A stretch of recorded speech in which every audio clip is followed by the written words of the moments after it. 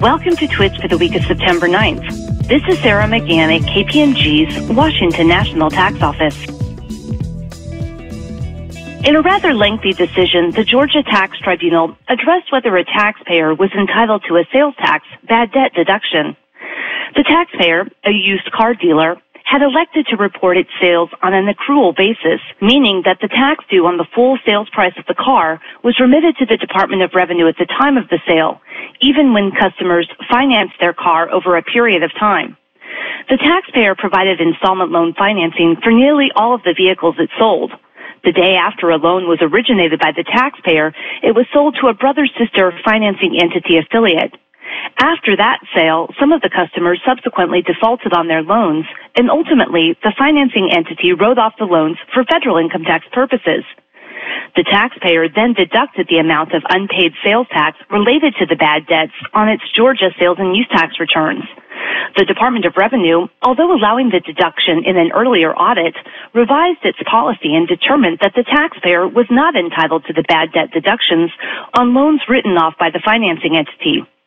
The department subsequently issued an assessment, and the taxpayer appealed to the tax tribunal.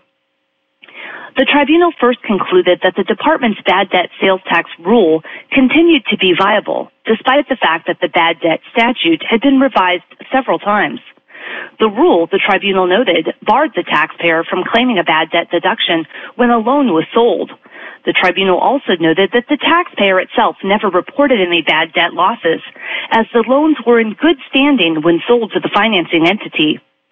The taxpayer next argued that it and the financing entity were in essence a single person entitled to the bad debt deduction. Although the entities were commonly owned and shared common officers and directors, the tribunal concluded that they could not be a single person for purposes of the bad debt statute. Finally, the tribunal rejected the taxpayer's attempt to retroactively change its accounting method for sales tax from the accrual method to the cash method. Under a cash method of accounting, the taxpayer would not remit sales tax until received from the customer. Under Georgia law, a taxpayer's choice of accounting method is irrevocable until the dealer obtains permission from the department to change its method. The taxpayer, the tribunal noted, had not been granted permission to change its accounting method, and as such, there was no ruling, order, or finding of the department on the issue that could be appealed to the tribunal. Please contact Ben Sella at 404-979-2012 with questions on this decision.